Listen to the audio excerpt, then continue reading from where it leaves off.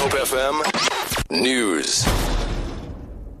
Good morning. President Jacob Zuma has described calls for him to repay monies spent on his Nkandla residence as a political ploy.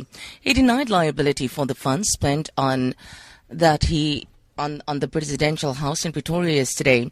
Zuma says he is still awaiting the conclusion of a parliamentary investigation.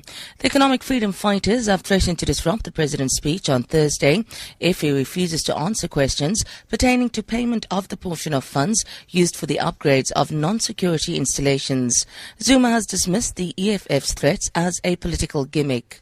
I'm not worried about the EFF. Why should it be an issue? Why should I pay back the money? When the very institutions that investigate say some other institutions must have a last word on that matter. Why must I pay it because EFF is saying so before that matter is concluded?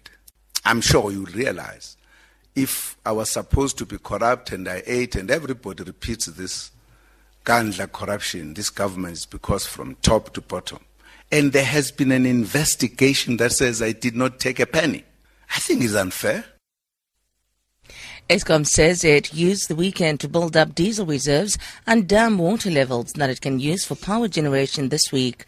The power utility implemented rolling blackouts starting from 8 a.m. to 10 p.m. at the weekend. It says this was due to a shortage of generation capacity.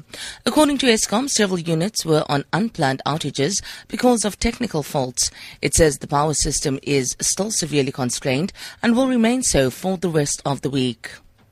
The City of Cape Town says it will embark on a registration drive for early childhood development centres throughout the peninsula.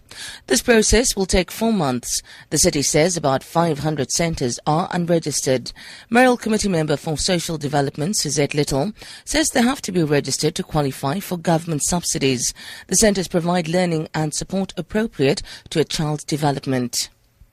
The Australian Prime Minister Tony Abbott has called for an end to disunity after surviving a vote of no confidence in his leadership. He won by 61 votes to 39. In a television address, he called on Australians to put the matter behind them. We think that when you elect a government, when you elect a Prime Minister, you deserve to keep that government and that Prime Minister until you have a chance to change your mind. For Good Hope FM News, I'm Sandra Rosenberg.